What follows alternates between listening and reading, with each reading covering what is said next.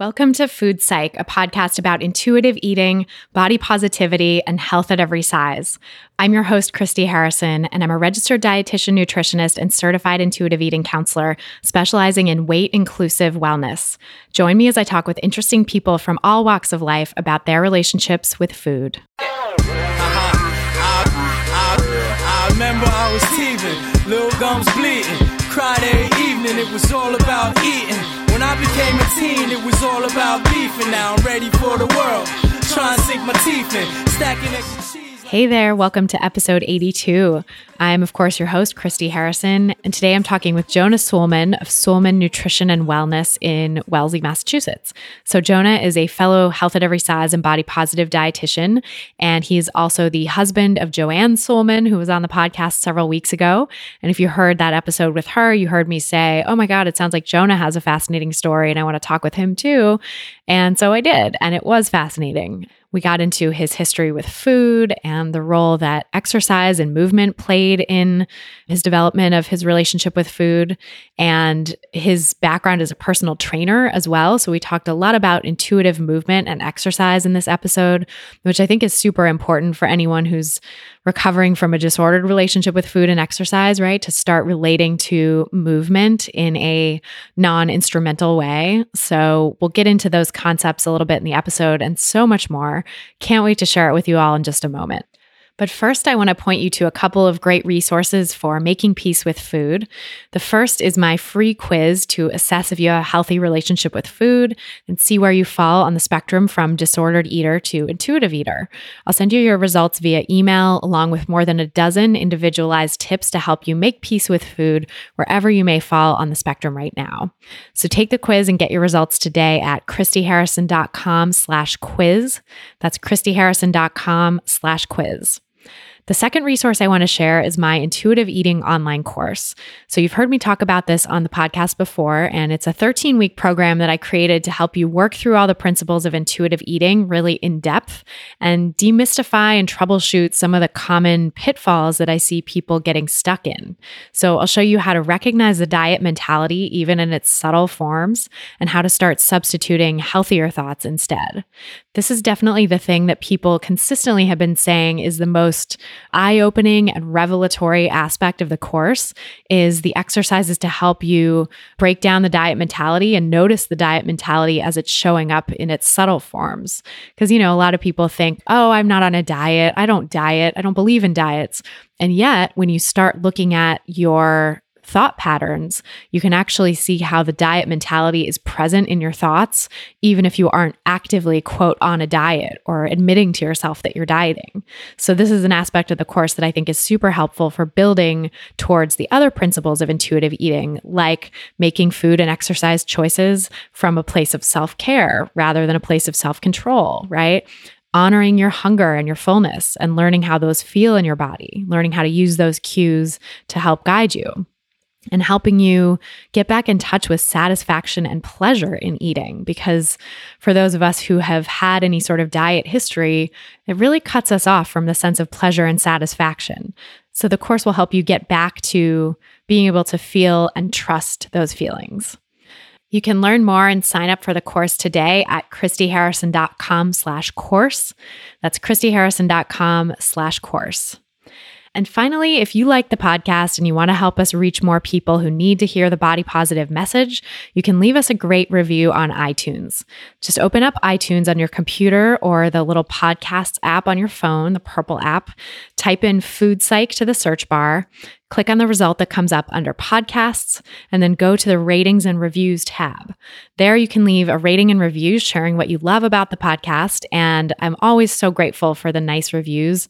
They really mean the world to me and kind of make my day when I see the positive reviews come in, sharing how the podcast has helped people and led them to healthier relationships with food.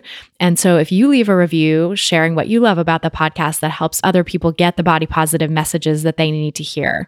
So it's really a public service, as I've been saying, for you to leave a review. It not only helps us and helps the podcast grow, but it also helps other people who are struggling. And actually, just one more quick thing. I just added this announcement after the fact because I just created some new products that can help you spread the word about body positivity and also help benefit a good cause. So I created t-shirts, tank tops, and tote bags that say body positivity is a political movement with a really fun image, like it's a cute little logo kind of thing. And those are available only for the next 4.5 days. So if you are listening to this episode the week it comes out, they're still available. But by the dropping of the next episode, this sale will be over. So get in on it while you can. It's a super cute message. And also there's a wide range of sizes available. So the t-shirts are available up to size 5X, as well as the tank tops. The tank tops are unisex and the t-shirts are women's and men's styles. And then of course there's a cute tote bag, which is for anyone. So go check it out at christyharrison.com/shop. That's christyharrison.com/shop. It's a great gift for any anti-diet warriors in your life. And now, without any further ado, let's go talk to Jonah Soolman. I spoke with him via Skype from his home in Wellesley, Massachusetts. So tell me about your relationship with food growing up. So the house that I grew up in, it was kind of interesting, especially as it related to sugar. On one hand, I did a lot of baking growing up. My parents were very permitting of that. And I often experimented with my own recipes to various degrees of success.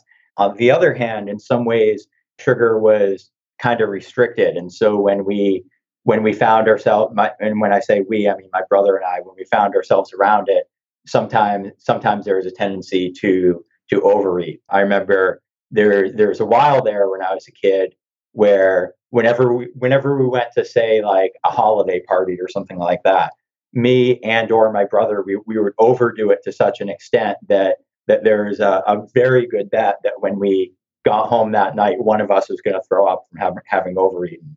And so it was almost kind of this joke sometimes. So it's not really funny, but it kind of was in terms of like this joke about like, okay, which one of us was going to be the one to throw up that night? And sometimes it was him, sometimes it was me. And what eventually happened was my brother, he's 4 years older than I am. It got to the point where he was sneaking food. He had sort of this stash of candy and things like that in his room that my parents didn't know about. And that was his way of coping with the restriction. And what happened one day was he came home, he had gotten ice cream, I think, out of the house when he wasn't really supposed to. And he came home and he had chocolate on his face from the ice cream. And that was kind of the gateway to the conversation. I think I'm actually the one who ratted him out and told my parents about his stash. But at that point, my parents realized that my parents were fortunately open-minded, and they realized that they'd been restricting things too much. And so they started to loosen things up at that point. But there was some residual effect from that too. So like going into my adolescent years as a teenager, I spent a lot of time at my best friend's house. He and I played a lot of ping pong together, watched TV, things like that. And whenever I was over at his house, he had all these foods that we didn't have at my house. He had Pop-Tarts, he had soda, he had pastries, he had ice cream, stuff like that. And I used to eat way more of it than he did. And it got to the point where his parents started buying food specifically for me and asking him like, okay, well, what flavor of Pop-Tarts does Jonah want and stuff like that.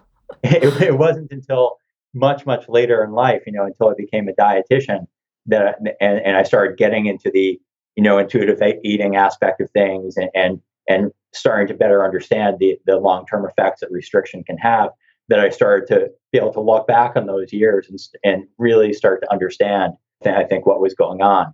Yeah, it sounds like you were really reacting to deprivation, kind of even after the fact. Yeah, definitely. And I mean, I think there's even a little bit of residual effect in terms of, that overeating that I described, that's long over. And I'm very much more an intuitive eater now. But I mean, there's still this aspect. And I pointed this out to my wife recently, that if she and I are, say, because we're dietitians, we're interested in food, whatnot. So sometimes we'll just go walking through a grocery store, just kind of get a sense of, what food is out there, what kind of food our patients have available to them or whatever. And whenever we pass by the sweets, whenever we walk through the bakery or the ice cream section or the candy aisle or whatever, I get kind of excited. And I'll point out those foods more than I do, say, the savory foods. And it doesn't necessarily mean I I mean, sometimes I buy them, sometimes I don't. It doesn't necessarily influence my consumption of those foods, but there is definitely this heightened awareness of those foods that I think is still left over back from my childhood. Yeah, for sure. Do you think that your parents were restricting those foods for perceived health reasons, or were they struggling with their body and dieting, or what was the reasoning behind that? I think it was for perceived health reasons. So, for example, the times that we were allowed to have soda, the brand Snapple that's out there now. Well, Snapple used to make soda way back in the day. I don't know if they still do or not. I haven't seen Snapple soda around for a very long time. But my parents used to buy, on the rare occasions when they did buy soda, they bought the Snapple soda because it didn't have any food coloring or anything in it. And so it was really for health reasons. They were very big into buying organic, staying away from preservatives, staying away from food coloring. I think the sugar was kind of part of that too. It was really more for health reasons, I think, than anything. So it was kind of this proto clean eating movement almost, like the sort of first wave of organic and health food and that sort of thing. Yeah, and I think that I mean, part of it was, I think with every iteration, with every generation that comes out, sometimes I think we look back on the way that our own parents raised us, and we think about, okay, what was great about their parenting style, and what do we not want to repeat this time? What do we want to do better? And so I think on my parents, especially on my mom's part, I think there was a lot of looking at the way that food was incorporated into her upbringing, and she didn't want to make the same mistakes with us. And I think that, so she was definitely well intentioned. I think that maybe she just kind of overshot things a bit. With my grandparents, so her parents, for example, they were brought up in the Depression era. And so there's a lot of this forced eating. You had to finish everything. Food was often, you bought the cheapest stuff. Didn't matter if you liked it or not, you just had to eat it. And that was how my mom was raised. And so she wanted to make sure that for us, she got food that she perceived as higher quality, and she wanted to make sure that she wasn't forcing it upon us or the same way. But I remember I used to feel a lot of stress whenever I ate with my grandparents, because they tried to do that same thing to me that they had done to my mom. And, my mom was great because she would stick up to them and not try and let them do the same thing. But there was still a lot of pressure on me, for example, to, if I was eating with my grandparents, that if I didn't finish everything that was on my plate, I knew there was a very good chance that my grandfather was going to speak up and say something. And that created a lot of stress. And so that's something that I still struggle with sometimes too. Like if I'm, say, Joanne, my wife, if we're out at a restaurant and a portion comes, and I know there's no way I'm going to be able to finish it. It's way too much food for me. It makes me anxious because I'm kind of like, well, it sounds kind of silly, but it's like, I worry, like, is the waiter or the waitress going to get mad at me? And then I realized that, no, that's just sort of me projecting. It's sort of like thinking that the way that my grandparents reacted, that everyone's going to react like that, even though I know that's not true. And so for me, it's part of reminding myself, like, no, the waiter or waitress, they don't care. They're just doing their job. I don't have to overeat. I don't have to please anybody. But, I can definitely understand where that came from my upbringing. Yeah, for sure. And I think a lot of people identify with that. A lot of people go through that sort of instilling of values as a kid of like, you have to clean your plate because we came here with nothing, or because, there's like a lot of pressure sort of morally almost to like appreciate and finish the food that you're given. And it sounds like your mom tried to get away from that and almost took it in the opposite direction. But there was that pressure around you all the time, which I think is something that I find with people that I'm coaching on intuitive eating. That's a value that goes so deep, that thing of not wasting food and finishing your plate, that's a really hard thing to tackle. Yeah, absolutely. Is it a generational thing, do you find, with your patients? Like, do you find that it tends to be, say, more like the older folks, or do you find that it's not related to age that way?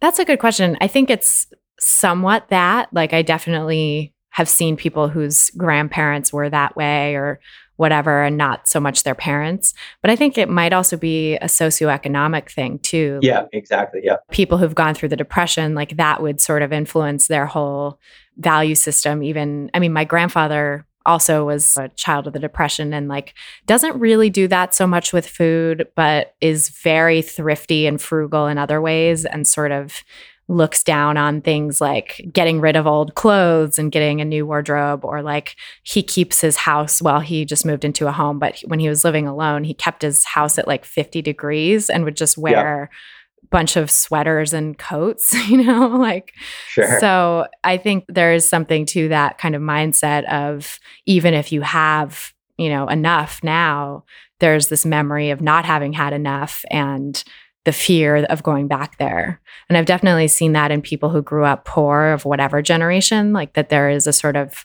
that food insecurity really leaves a stamp, like leaves a mark on you. Absolutely. Yeah. I think about one of my current patients who's done a lot of work with binge eating, but he was brought up in a household like that where there was some food insecurity. And so when they had food, there was a lot of pressure to finish it, and understandably so. And so even though food security isn't an issue for him now, there is that residual effect of the household in which he was brought up. Yeah, which makes it, I think, all the more deep and just more of a process to untangle. Because I think there are a lot of people who self-impose that restrict binge cycle, like through dieting. And I certainly was one of them. I think that was, so to me, coming out of that and reassuring myself that I would have enough and would have access to food again, and that I could have a snack whenever I wanted to, was like a huge piece of the healing, but also like came a little bit easier maybe because I had never gone through a period where I really didn't have access to food in like a real way. So yeah, I think it's definitely something to consider, I find, when working with people, is like, did they actually have a period of real food scarcity? Because of course that's going to make it feel unsafe to not eat all your food, or it's going to make you feel anxious, about your food security going forward, of course. Yeah, definitely. And you bring up a good point in terms of food scarcity can come about for lots of different reasons, whether it's the Great Depression or poverty or dieting. And I think that, one of the things that often comes up in my work as people are recovering from that kind of stuff or recovering from dieting, I should say, is the stocking technique that Judith Matz describes in Beyond a Shadow of the Diet. I find that it often takes a bit of a leap of faith for patients to do that, but it tends to be very effective when they do. Yeah, so stocking up on the foods that they want and making sure they have them available anytime. Yeah, exactly. And making sure they have them around in abundance. So it's not just having one bag of Doritos around, it's having 10 bags around. And as soon as you finish one bag and you're down to 9, you go out and buy another. So there's always 10. So there's never that. Of course, it doesn't have to literally be 10, but that's the idea, that you always have such a large quantity of it around that there's never a threat of it running out. And that tends to be such a key component of stocking. So that can be a really effective technique that I find for people who are recovering from the self-imposed food scarcity of dieting. But it sounds so counterintuitive to patients to bring in, if a certain food is triggering for them in terms of like triggering for binges, it feels so counterintuitive to them well, let's bring that food into the house and let's bring it in massive quantities, as opposed to saying, well, if the food's a problem, let's get it out of the house, which on a superficial level sounds like it makes more sense, even though it actually exacerbates the problem. Exactly. I think that's the thing, that it's like you're making an investment in yourself and you're telling yourself like, this is always going to be available. You don't have to feel deprived, kind of giving yourself a visual reminder even that is true, versus this idea of like, well, it's triggering, so I'm not going to buy it. Or see, look, I went through that whole bag in one sitting, so that means I can't have another bag in the house, which of course then just reinforces that deprivation mindset of like, I can't trust myself around this food, so I'm not going to have it, and then makes it all the more appealing. Yeah, exactly. So it's, helping people to take the long view of it and to understand that when they first bring that food into the house, whatever that taboo food is, that, they are probably going to overeat on it for a period of time. They are probably going to be eating it at times when they maybe don't really want it, just because it's around. And if they react to that quickly and that reinforces to them the fact that, or the opinion that they have a problem with the food and get it out of the house again, that's not really going to work. But if they can take the more long-term view and understand that that's part of the process, and they can kind of roll with that and process it together, then they tend to do pretty well with it. Absolutely. I find that too.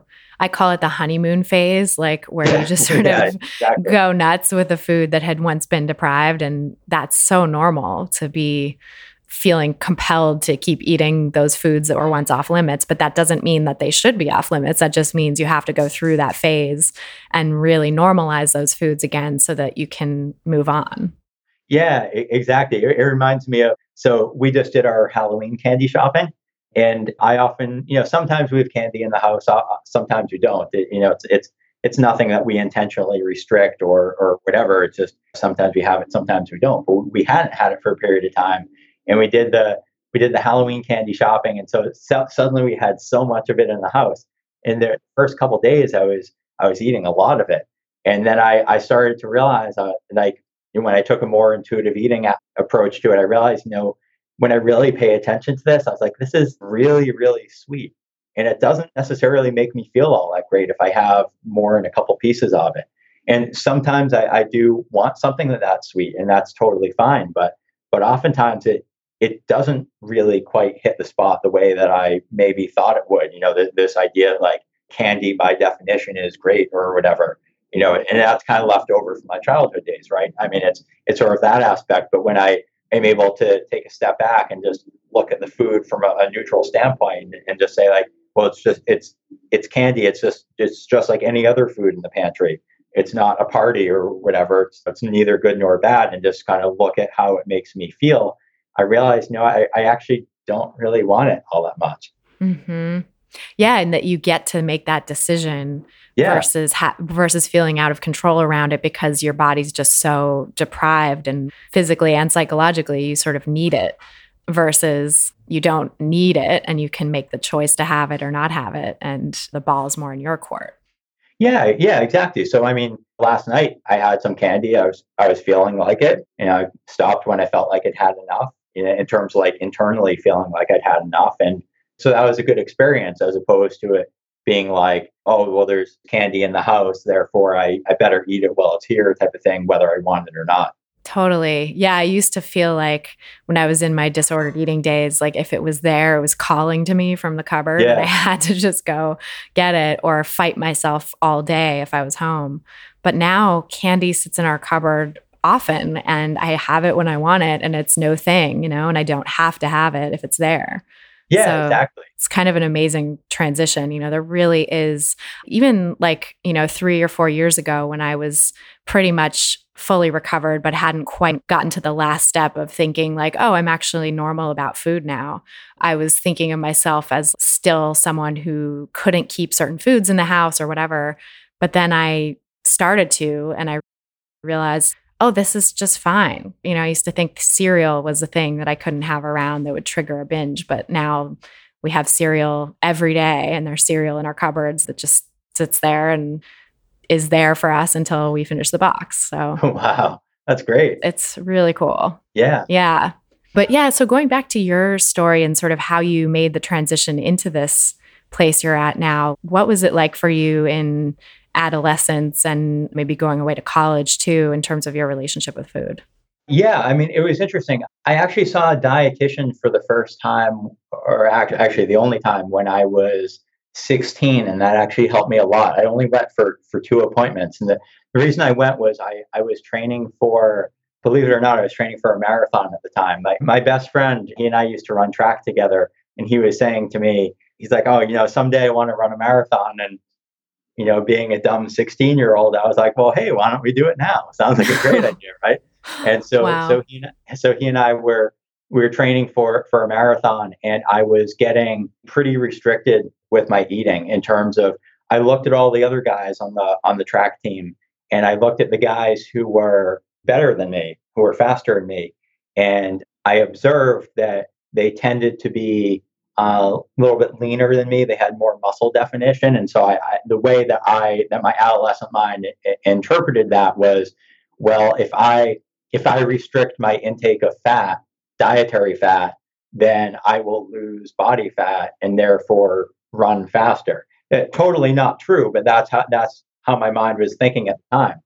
Yeah, it's amazing those myths you pick up just sort of from culture or whatever. Absolutely, absolutely. And fortunately, my parents, particularly my mom, was savvy enough to recognize that that wasn't, she sort of recognized a red flag, I guess I would say it that way. And so she quickly brought me to a dietitian who explained to me how my ideas were kind of off base. And she particularly talked with me about the roles of dietary fats and the benefits of dietary fats. And I was thrilled. I was so happy to feel free to be able to have fat again. And so that really helped me. Once I got out of the house and went off to college, I mean, I think that, I don't know. I mean, I don't really, I mean, I think there was probably a heavier emphasis on sweets, I'm thinking, than probably some of my peers. But I don't think that really set in, I think, until a little bit later, until like my mid 20s, my late 20s, that it tended to be this really kind of like obvious rebound from sort of the restriction of my childhood. It was almost kind of like it like missed those college years and missed early 20s, and I kind of picked up a little bit later in life. It was kind of strange like that. Yeah, what do you think triggered that?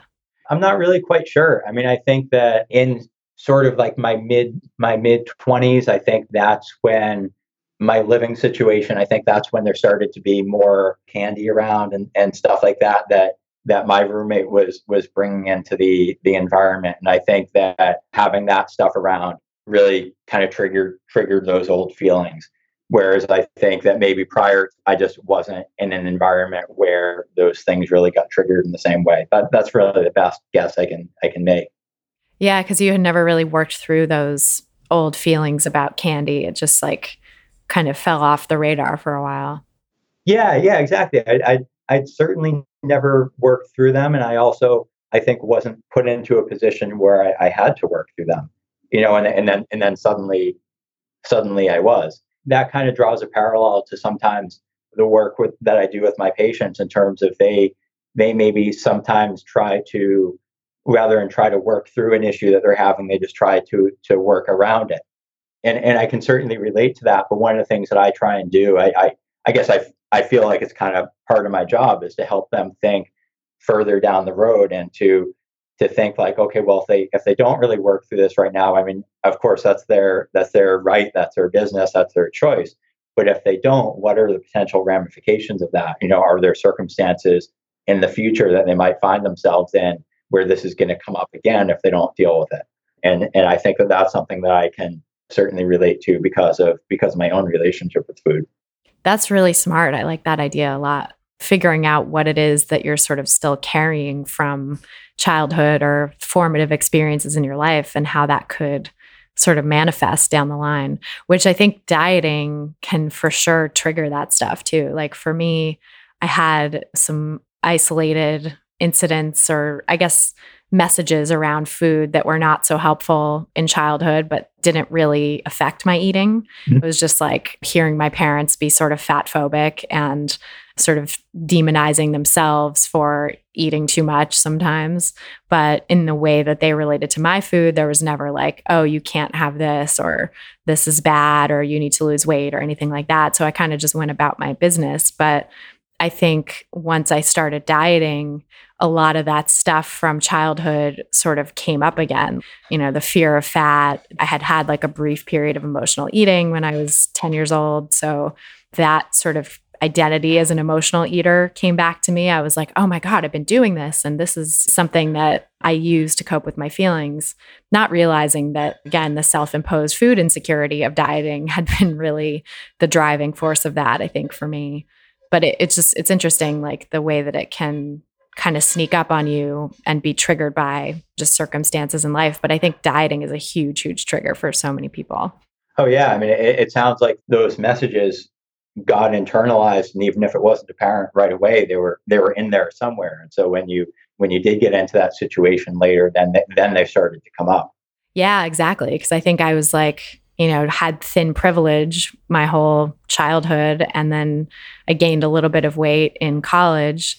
And that's when I think all those messages came up where it's like, oh, I was okay when I was thin and didn't have to think about it. But now I'm not fitting into my clothes and I've gained weight. And what does this mean? It must mean that I'm fat, and that all of the stigma associated with that. So, I mean, that's part of why I think my heart really has attached so much to this like health at every size and body positive movement, because I feel like I experienced, even as a thin person, the stigma that people face in larger bodies and the stigma that society creates around fat.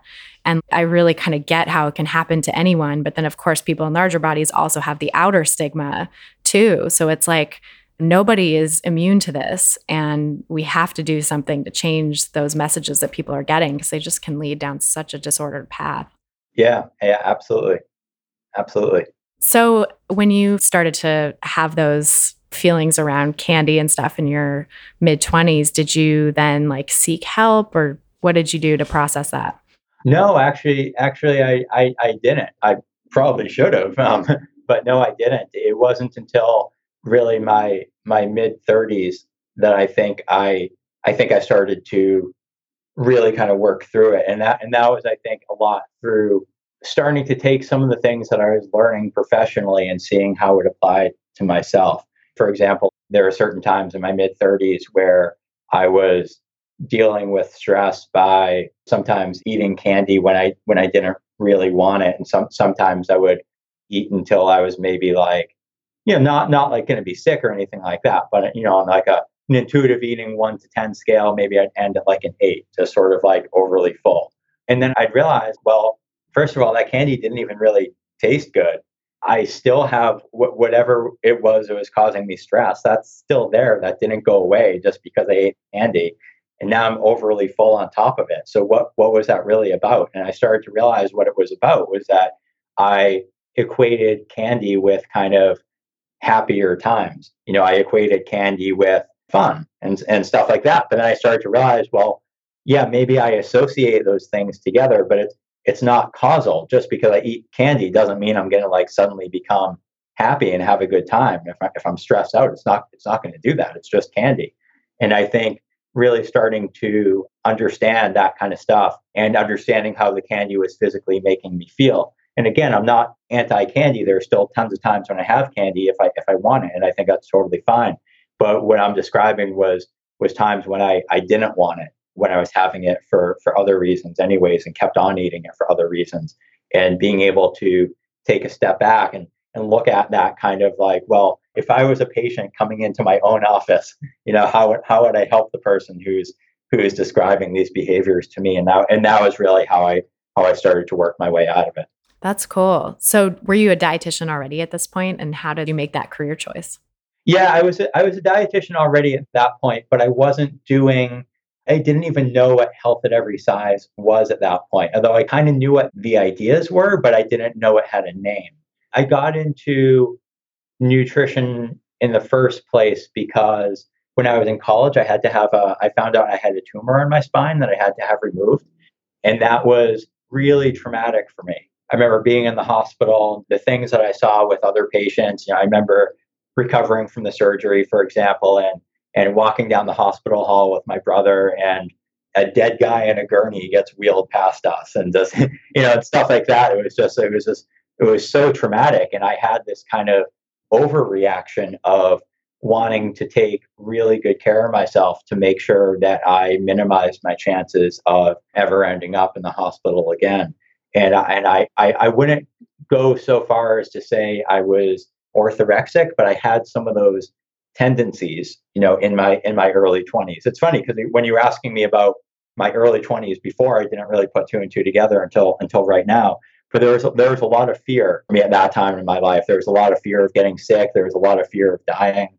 And so that's when I started to take a great interest in food in terms of how I thought I could eat to minimize my chances of getting sick or passing away myself. And so I think that was my gateway into nutrition. And then I finally decided to go back to school to study it formally. It wasn't until later that I came about the ideas of of health at every size and intuitive eating. And it made a whole lot of sense to me, but it was something that I certainly did not know right off the bat when I decided to get into the profession. Oh, yeah, me neither.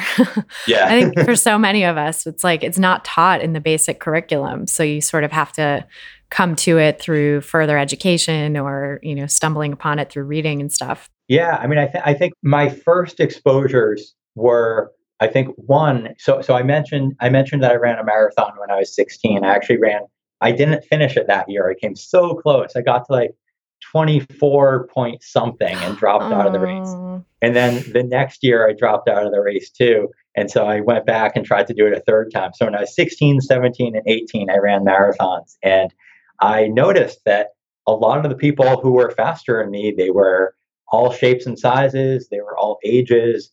And that was one of the things that started to open my eyes and help to break down some of those stereotypes that I had in terms of, I mentioned when I was 15, 16, I had this idea that if you were a great runner, you had a certain build. And if you wanted to be a good runner, you had to have that build. And part of it was doing those marathons and seeing the other runners and realizing that that wasn't true. And then when I was in nutrition school, I had a couple of professors who were in bigger bodies, and they used to talk about what it was like and how hard it was for them to be taken seriously in their professions and given the size of their bodies. And we used to talk about that kind of stuff. And so that was part of it. And then I had an energy metabolism professor who he was the first one who talked about the concept of, I hope this isn't an offensive phrase to say, but the fat but fit concept. Oh, yeah. He was the first one to talk about that. And that really made a whole lot of sense to me because that kind of harkened back to the marathoners that I had seen as a teenager in terms of like, yeah, that makes sense. You can be bigger and still be fit. And so those things started to plant the seed in terms of health at every size. It wasn't until a little bit later in my career where I actually I had the freedom to be able to practice it. But those experiences when I was a little bit younger definitely helped to plant the seed for it. That's so cool. I love that you sort of stumbled into that point of view at a young age without even really realizing it, just by looking around and kind of seeing what was out there. And so how did you start? And I know you're a personal trainer too, so I'm wondering like how that played into this career change, or were you doing that before you decided to go back to school for nutrition? Yeah, so I decided to become a personal trainer while I was in school for nutrition. I remember working out one day at the gym, and there's this guy I was kind of friendly with, and he came up to me one day and he's like, "Are you a personal trainer?" And I said, "No." And he's like, "Well, you should be." Wow. And I don't know how he meant that. I don't know if it was like, "Hey, you're over exercising." Like, I don't know if it was a criticism, but the way I took it at the time, anyways, was as a compliment. And I was like, "Yeah, maybe I should do that," because to me there's such an overlap between nutrition and physical activity. But in nutrition school, you don't really cover a whole lot of physical activity because that's not really what you're there for. You're there for nutrition. So I felt like, well, if I want to learn more about the physical activity aspect of things, it seems like I need to do that on my own. So I decided to get certified as a personal trainer, and I took some exercise science classes too while I was in nutrition school. And so I worked as a trainer part-time while I was going through nutrition school. So that was pretty interesting. Yeah, for sure. And yeah, so we were talking a little bit earlier off mic about intuitive exercise and this concept of bringing intuitive eating principles to movement, which I want to get into. And I'm just curious how that evolved for you. Like, what was it like starting out in personal training? And did you do the traditional thing for a while of burning calories and this and that? Or was it a little more kind of health at every size oriented from the start? Yeah. So, I mean, that's a good question. So, I mean, I think with both a personal trainer and my career as a dietitian, both of them, I feel like I didn't really get off on the right foot. Like I kind of look back at both of them with honestly a bit of embarrassment in terms of, I really don't think I was a good dietitian for a lot of my early patients. And I don't think I was a good personal trainer for a lot of my early clients. Because I've been a dietitian for longer, I had a chance to grow out of that. Whereas because I was a personal trainer only for a few years, I think I was starting to get it as I stopped, but I didn't really get to, I think, blossom in the same way. I mean, I think initially when I was a trainer, it was a lot of, okay, you as the client, you're coming to me telling me what you want to work on. Let's say, for example, you're a high school basketball player and you want to get better at your sport. So then I would do some research to figure out what exercises basketball players, quote unquote, should do. And then I would go through those exercises with you. And it didn't really matter if you liked them or not. That wasn't really anything that we really considered. And that was kind of the way that I went about things. And then later, as I started to go on, I started to realize the importance of the enjoyment aspect of it, and also how were the exercises that we were doing, even if they seemed good on paper, how were they actually working or not working for the patient in terms of, did they physically feel okay, or were you leaving the gym in pain? And so I remember, for example, I had this one, all of my clients were adults except for, I believe, two. I had a 15-year-old girl and an 11-year-old boy. The 15-year-old girl really did not want to be there.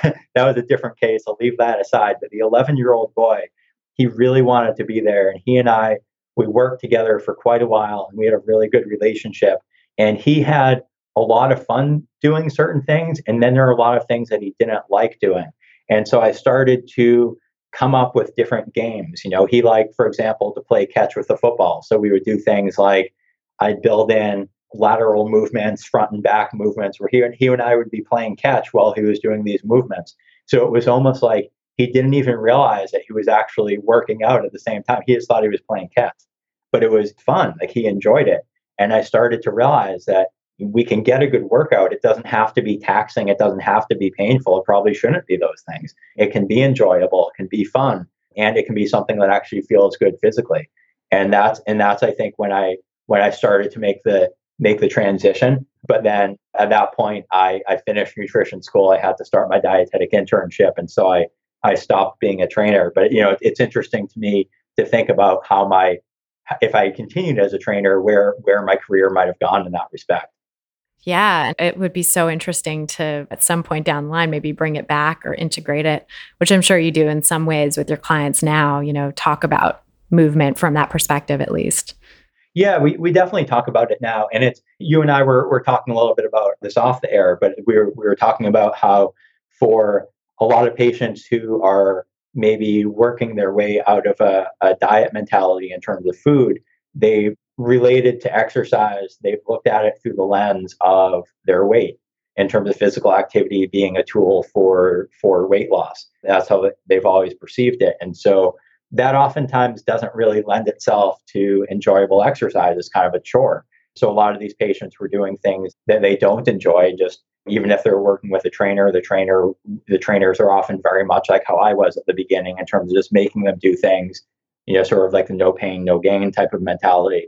And so then when we talk about the idea of intuitive eating and how that relates to physical activity, in terms of, maybe I'm making up the term in a way, but I don't know if other people use this term too, but like intuitive exercise, in terms of, well, what kind of movements actually feel good for your body? What do you enjoy doing?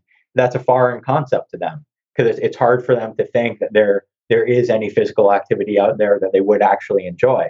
And so then it's sometimes hard for them to even open themselves to that possibility. But if they are willing to open themselves to that possibility, then they can start to consider different things.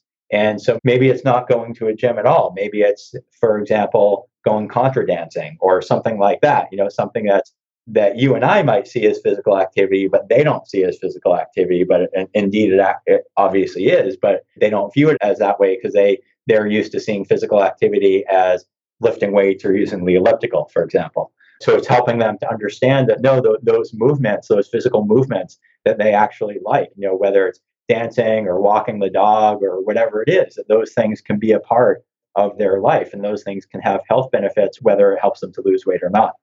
Yes, absolutely. I love that. I love the concept of intuitive exercise. And I've used that a bit with my clients too, and in my online course. And I have a sort of exercise that I do with people sometimes around relating to movement as you would relate to hunger and fullness, like your desire for movement or your desire for rest. Because I think that's an important piece of it too. There's this sort of no pain, no gain mentality in fitness in general, and the way that most of us were brought up around fitness was a little bit of that, and some coach yelling at you or some PE teacher yelling at you, or you pushing yourself because you wanted to lose weight. But there's a totally different way of looking at it, which is like you can actually have, and people do actually have intrinsic desires for those things. Like you can notice how that feels in your body if you want to move a certain way or want to stretch, or, you know, you're sort of attracted to a type of movement versus if you're like just wanting to sit on the couch and nest and sort of relax and your body feels exhausted and not up to the task. Like that is also something to honor. I think that those feelings in your body actually can tell you what type of movement would feel good, or is this a day of rest? Yeah, exactly. Yeah, the body's trying to tell you something. I mean, I notice that a lot with myself. You know, there might be days when I am planning a long run, for example, but I get out there and I get to the end of the block and I'm like, you know what? Not really feeling it today. And so I just turn around and go home.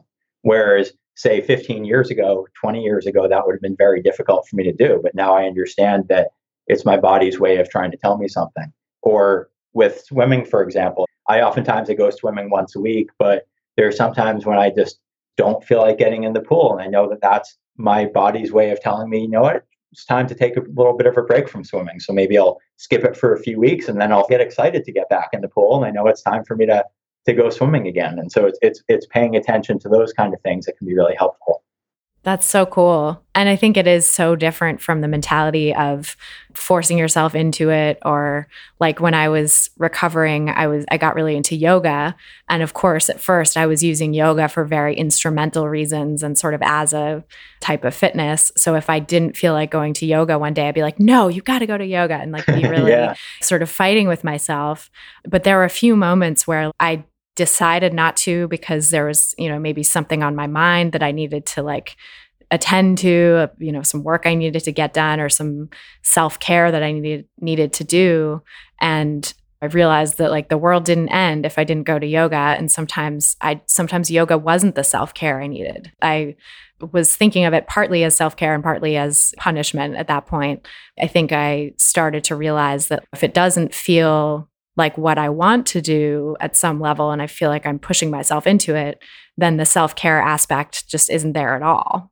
Yeah, I mean, it's so great that you're able to notice that and to also honor it, you know, recognize when it seems like you're better off doing something else rather than forcing yourself to go to the yoga. And then you're able to actually follow through on that and you can do it without feeling guilty for it. Yeah. I mean, I mentioned to you off the air that I ran a marathon 10 days ago, and that was my first marathon in a long time because I had 2 spinal fusions in the last 2 years and I couldn't run for a while. And I realized after the race, I was like, this is the first time that I've ever run a marathon where my body felt good. Like all my joints felt fine. Like historically, whenever I ran a marathon, something always hurt, whether it was a knee or a hip or one of my Achilles or a foot or something. I always had a nagging injury because in the past, what I always did was I always pushed through it. Whereas this was the first time that I trained more intuitively in terms of recognizing when I needed an easy day or when I needed an off day, or whether I needed a non-running day and needed to do some cross training or whatever. And so I think obviously there's other confounding factors, but I feel strongly that that's probably why. You know, that's probably why I ended this marathon feeling better than I have in any others, because I think this was one where I respected my body the most. That's so cool. And yeah, because you didn't aggravate those parts of your body that had given you trouble before. When you noticed they were acting up, you stopped or took it easy or whatever. Yeah, exactly. And I think maybe it even got I don't even know that I let things get to that point. You know, I think because I was so able to recognize when I needed a rest that I never even got to the point where I had any nagging things cropping up. For example, it never got to the point where, oh, my knee is acting up, I better take it easy. I think because I would recognize even before that when I needed a rest that nothing kind of flared up. So I think I was pretty happy about that. Yeah, that's super cool. That's really good self-care. And it definitely takes a long time to get there, right? I mean, I know from my own life, it's like now I definitely can feel not guilty about not moving and feel good about the movement I choose to do. And it doesn't always have to look a certain way or be the exact same thing every time. Like some days I'm like, okay, I feel like getting out of the house. I also have to go grocery shopping. What if I just walk to the grocery store that's like kind of our closest one, but still kind of far, and like carry the bags home. And I'll use my energy for that. And that'll be getting out and moving. So, it doesn't have to be a structured practice necessarily either. Yeah, exactly. Exactly. And I think the first point that you made, and I'm really glad that you brought it up because it's so important, is that it's definitely a process. I'd hate for, the examples that I gave about myself, and we're talking about years. I'd hate for anybody to be listening to this and feel like they're just supposed to change all of a sudden in one day because they've heard this podcast or whatever. It's obvious. It's definitely a process, and it takes a lot of time, and it takes work. So I hope that people out there listening to this will be kind to themselves and be patient with themselves if it's hard for them, and take some time for them to make this kind of transition. Yeah, that's such a good insight, because I think that's something that I try to remember to say in the podcast, and I'm not always the most vigilant about saying, but I think it's really important to remember everyone who's sharing their story here has been going through this for years. And I really try to talk to people only who've been through it and come out the other side and really fully recovered and can provide an example of what life is like beyond disordered eating and disordered exercise. But that means that everybody sharing their stories has years of history behind them of going through this. And that's not something you can expect to achieve just overnight, but just kind of knowing that it's a possibility and knowing that this is a place you can get to if you just keep putting one foot in front of the other, but you can't just jump from point A to point B, Yeah, exactly. So yeah, that's cool that we both have kind of ended up in a place where movement is not punishing and not compensatory either. It's so much more fun too. Doing it this way. Much more fun. I think about all those times in my early 20s when I forced myself to exercise because I was scared of dying, and that's how I was relating to it. Those workouts weren't any fun. It was funny because I wrote a blog about this a couple of years ago where I was exercising so much and I was so rigid with my food choices. Guys in the locker room used to, when I'd be changing, they used to talk about my abs. Like, oh, it must be like great to look like that. It's like, I was miserable. I was really, really unhappy. And I don't look like that anymore, but I'm healthy and I'm so much happier. And I enjoy exercise so much more than I did back then.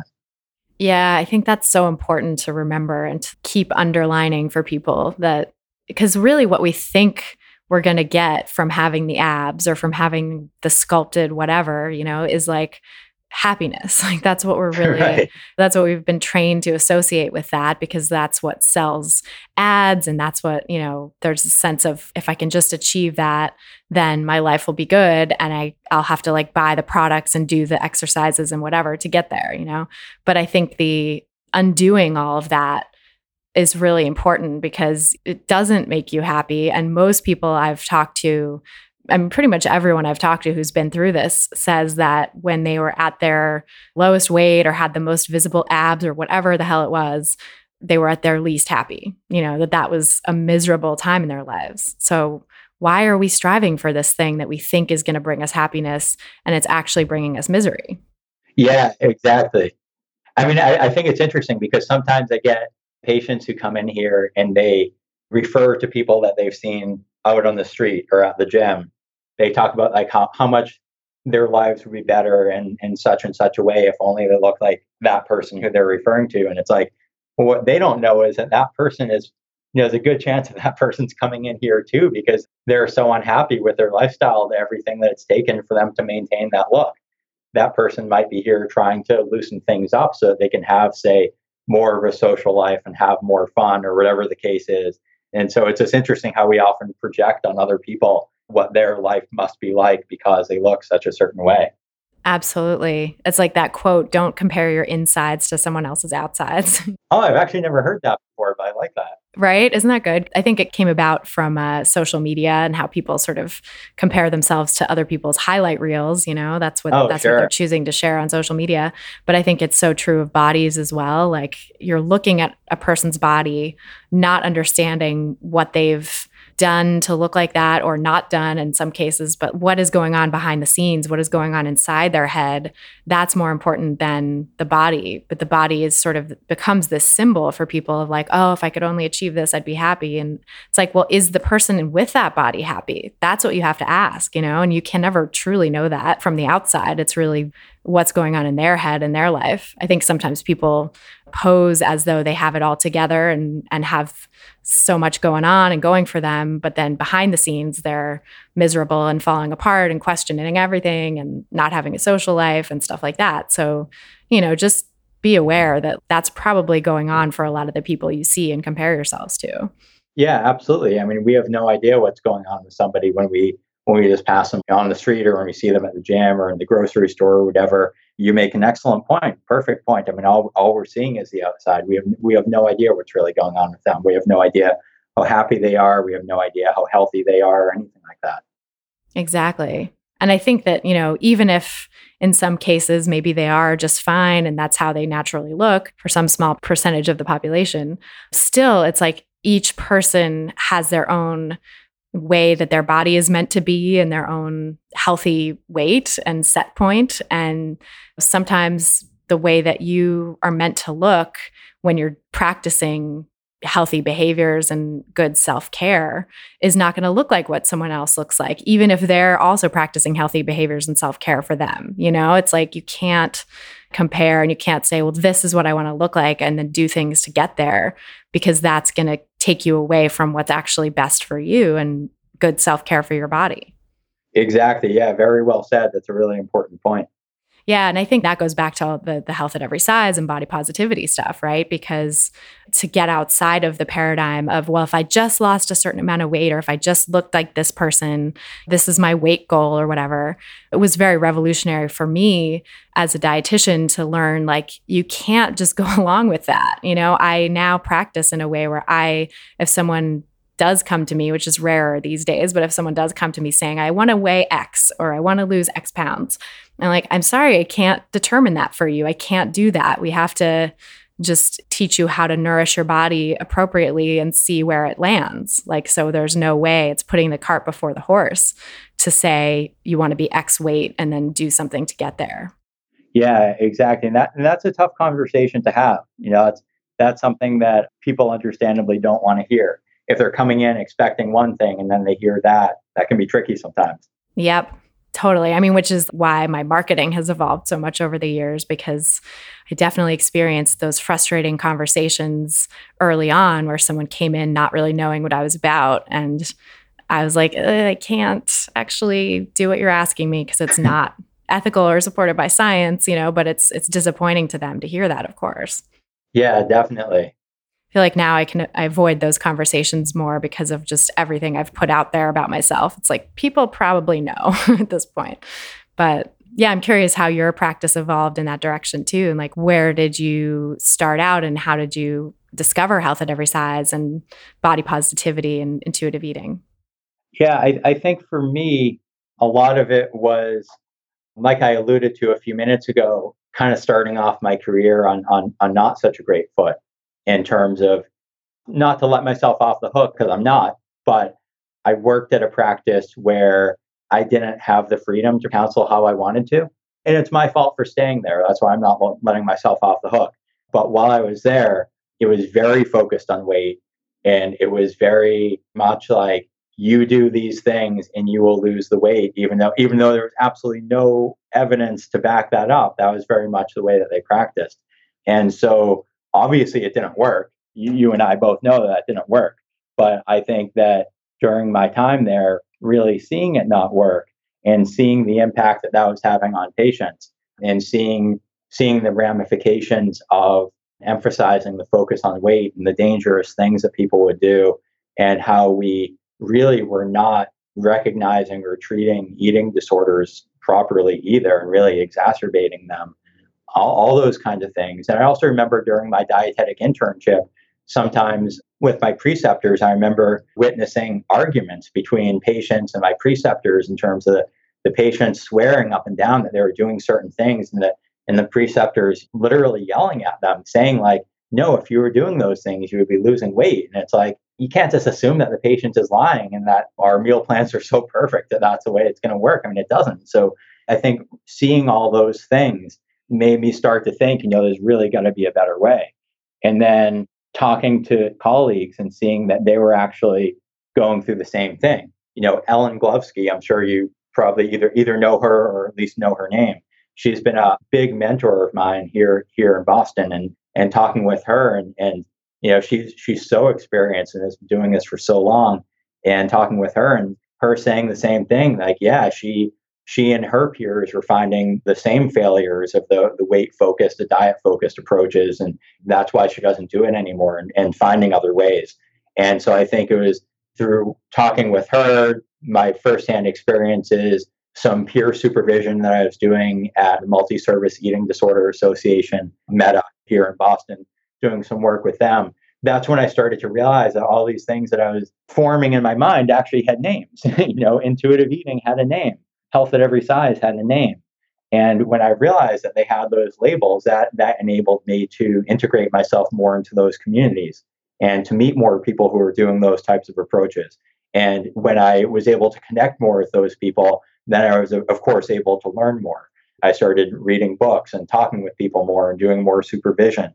And that's, I think, when things really started to take off. And of course, by that point, I guess I should have mentioned that 4 years ago, or actually, no, I take that back, 5 years ago, I started my own practice. And then 4 years ago, I finally left that medical clinic, where that very weight-focused medical clinic, I left that.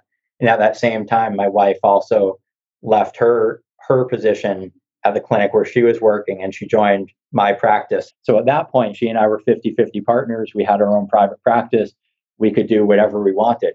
So we weren't at the mercy of any bosses before. We weren't forced to do anything anymore. We could provide the quality of care that we thought our patients really deserved.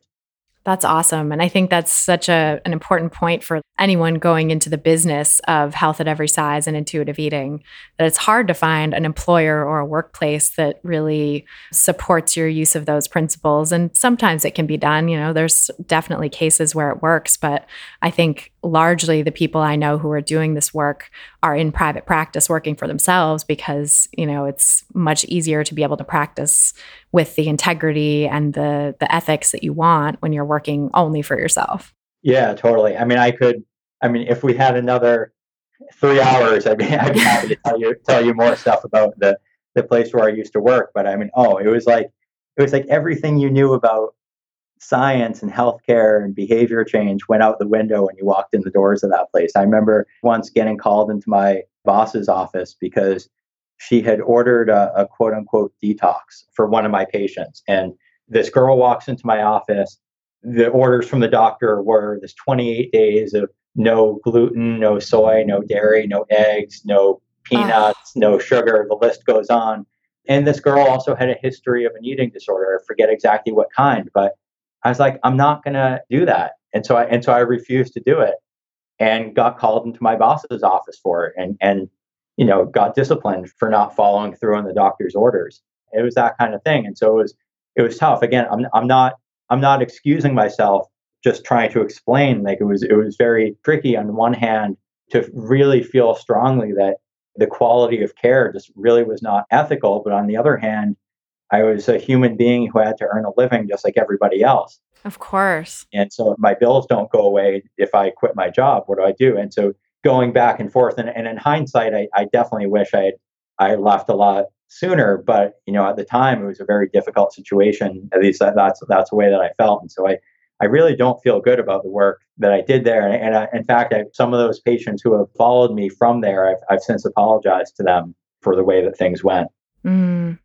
I think that's so powerful to sort of own and realize that, because there's so many of us in this field who've gone through similar things. And I have so much compassion for that. We do have to earn a living, and what we are taught in our training is so weight focused and so not based on, turns out, the best available science. In a lot of cases, even if we are taught that in our training, then we go work someplace that isn't based on that kind of evidence-based practice. And I've also seen a lot of people get into a place where they're making a lot of money and getting a lot of attention being coaches or nutritionists or whatever doing a specific diet plan or detox or what have you. It's lucrative and it's appealing to be like sought after for your guidance, you know? So I think there's so much like psychologically in us that can pull us, and psychologically and practically and economically, you know, that can pull us in that direction. And I think I just have a lot of compassion for everyone who's gone through this transition along with me, because I did it too. And I think it takes a lot of soul searching and reflection and difficult conversations with yourself to make the choice to leave that paradigm. So I think it's awesome where you ended up, you know, and I think I certainly have patients that I want to apologize to as well from my past. But also we all have to go through some sort of transition with this stuff so we can see like, oh, actually that didn't work. Yeah, it's helpful to hear you say that and to know that I'm not alone in that. I mean, I think a lot of people, it sounds like, including yourself, have gone through some type of professional transition. I think that other people are more forgiving of me than I am of myself.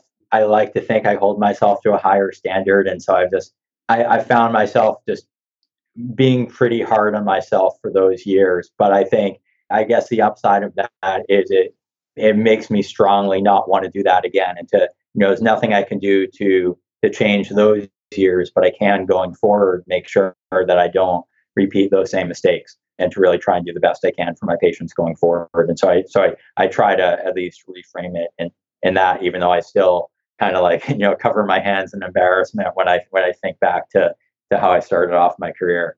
Yeah, I so identify with that. It's sort of a delicate balance, right? And I think recently on the podcast, I just did sort of a 3-episode series about the ethics of practicing as a nutrition or wellness professional, and how it's just not ethical based on the science we have to date to recommend weight loss anymore. And yet I sort of have had these very strident conversations, and I now have these very strong beliefs that that is true. But there's this other side of it that's like, I have so much compassion for people going through it and who might be listening and saying like, oh crap, like my whole business is built on this lie. And what have I been doing to people? And like, how do I change that? And panicking, and I don't want to instill panic in anyone, because I think that doesn't help move the needle either. I think approaching it with self-compassion and just sort of opening up to the possibility that what you've been doing actually isn't working is a huge step. And if you kind of let that guide you and not get too bogged down and feeling like terrible about yourself or guilty or ashamed, then you can actually move forward and make those transitions without as much stigma on yourself, I guess. Yeah, I mean, I think there's a parallel between what we were talking about earlier in the episode, where we were talking about the years that it's taken people like you and I to change our relationship with food, our relationship with physical activity, and how people who are going through it right now, or maybe if they remembering to have some patience and compassion for themselves, that it does take some time. And I think that translates to the professionals as well, in terms of like somebody who has been, say, doing a lot of weight loss or whatnot up to this point, and then they have that moment where they start to realize that maybe that's not something they want to continue doing or should do or ethically can do.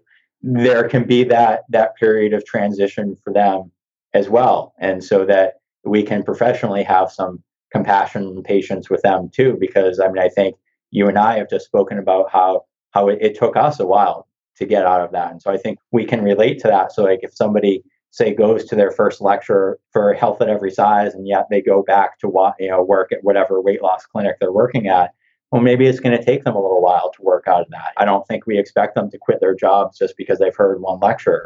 No. That's an extreme example, of course, but I think the concept of patience, I think, applies to both sides of the table. Yeah, very well said. I think it's so true, because I've been thinking recently about how like I really want to smash diet culture in all its forms, but I don't want to smash the people who are purveying diet culture, because they're just people, This is like, we all have our journeys, and we're not all the same. We're not all these immutable figures, like I never would have thought 5 or 10 years ago that I would be doing what I do now. Yeah, I think just giving yourself compassion and time and patience and like steeping yourself more and more in this world, eventually that cognitive dissonance will really build and you'll make a transition. But if you don't do that for a year or two or whatever, that's okay too. Yeah, I mean that's very true. I mean, people who are taking that kind of approach, I mean, they, for the most part, I mean, at the risk of overgeneralizing, I think they think that they're actually helping people. Yep. I can't imagine a lot of those people who are putting people on diets and promoting weight loss or whatnot realize the harm of it. I mean, they think that they're helping. Like you said, that they're just people too. I mean, it's interesting. There's a conference that I go to every year here in Boston. It's a very, I'm going to use the word mainstream. I don't know if that's the right term or not, but it's not a health at every size conference by any means. It's primarily doctors. There's a few dietitians who go. It's doctors from all over the world, and they come to talk about things like cholesterol, hypertension, diabetes, and then of course there's a, maybe I shouldn't say of course, but there's a weight component because to them weight relates to all of these. And so it's interesting going year after year and seeing they can't quite seem to bring themselves to where you and I are at right now, but there's definitely been a transition over the years. For example, I think it was a couple of years ago, the very last day of the conference, there was a panel and there was a bariatric surgeon on the panel. And he brought up, maybe we're focusing on weight too much. Maybe we're performing surgery too much. He said, look, over the last 3 days, we've seen all this data showing that weight and health are much more independent than we've previously thought. Maybe we really are focusing on weight too much. And it was interesting seeing how they reacted. I mean, there's several hundred people in the room at that point. There was silence, there was some nervous laughter, and there was this really long pause. Like no one really knew how to react. And then the other panelists came out with some statements about associations or whatnot. And the question was dismissed very quickly. But it planted, I think, a little bit of a seed in some of the people's minds. And it's interesting. I went to the conference again this year, just a couple of weeks ago, and there's a lot more talk about the failures of diet and all the things that you and I talk about. But yet they still can't bring themselves. If you only went to the first, say, 3 days of the conference, you'd almost think they were aligned with health at every size. And then you go to the very last day, and then it's all about dieting. And it's almost like they can do everything to lead up to the punchline except actually say the punchline. But I think that someday they probably actually will be able to, because I've seen that progression over the years, and it seems like that's what it's leading to, which I think is pretty cool because to me, at least, it shows progress. Yeah, I mean, I think it's interesting to see where the culture evolves with all this stuff, because I mean, that is super promising that people at a bariatric surgery conference or people who are so invested in weight loss seem to be moving towards saying the thing about health at every size and then actually standing behind it, or actually practicing it rather. Yeah, that was pretty cool. And I've talked with some of the presenters off the record. I've gone up to them in between sessions and I've talked with them about health at every size a little bit. And I remember talking with one person in particular, one doctor. She'd given a presentation about weight loss, and I went up to her afterwards and I was talking to her about the prevalence of weight regain. And she's like, yeah, she didn't push back at all. She actually agreed. She's like, yeah, it's just biology. Wow. But to her, it was almost like she didn't know. And I see this with some of my patients as well. It's like they don't know that there's an alternative. It's kind of like it's either, if we're not focused on weight, then what? It's almost like there's this void. And so it's almost like they don't know that there's maybe intuitive eating and other ways of relating to food and relating to health that aren't focused on weight. So it's almost like even in the face of all the data, even though they recognize it, it's almost like an elastic, they go back to the weight loss model anyways, the diet model, because that's the only thing they know. And they don't know what else to do. Right. It makes total sense too, because I think the alternatives are not presented as widely. People don't know about intuitive eating and health at every size in the way that they know about weight loss. So it sort of makes sense that would be the default. So I think it's probably a matter of publicizing and getting the word out about intuitive eating and health at every size. Yeah, exactly. Yeah, I think that's very important. Yeah. Well, speaking of publicizing and getting the word out, I want to tell people where they can find you and learn more about your practice. Oh, thanks. Yeah. So probably the best place to go would be our website. It's soolmannutrition.com. S as in Sam, OOLMAN, nutrition.com.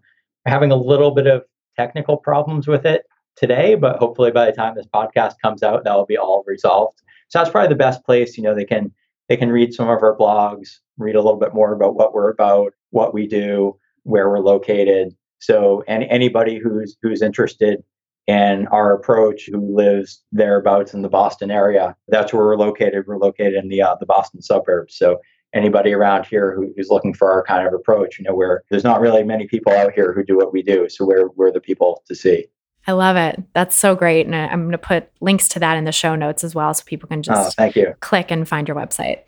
Yeah, thank you so much, Jonah. It's really been a pleasure talking with you. And I so appreciate your sharing your story and your insights. Oh, well, thank you so much for having me. So that's our show. Thanks again so much to our guests for being here and to you guys for listening. And we'll be back again next week with another brand new episode. Meanwhile, I'd love to stay in touch. And the best way to do that is via email. So you can go to christyharrison.com/email to sign up for my VIP list.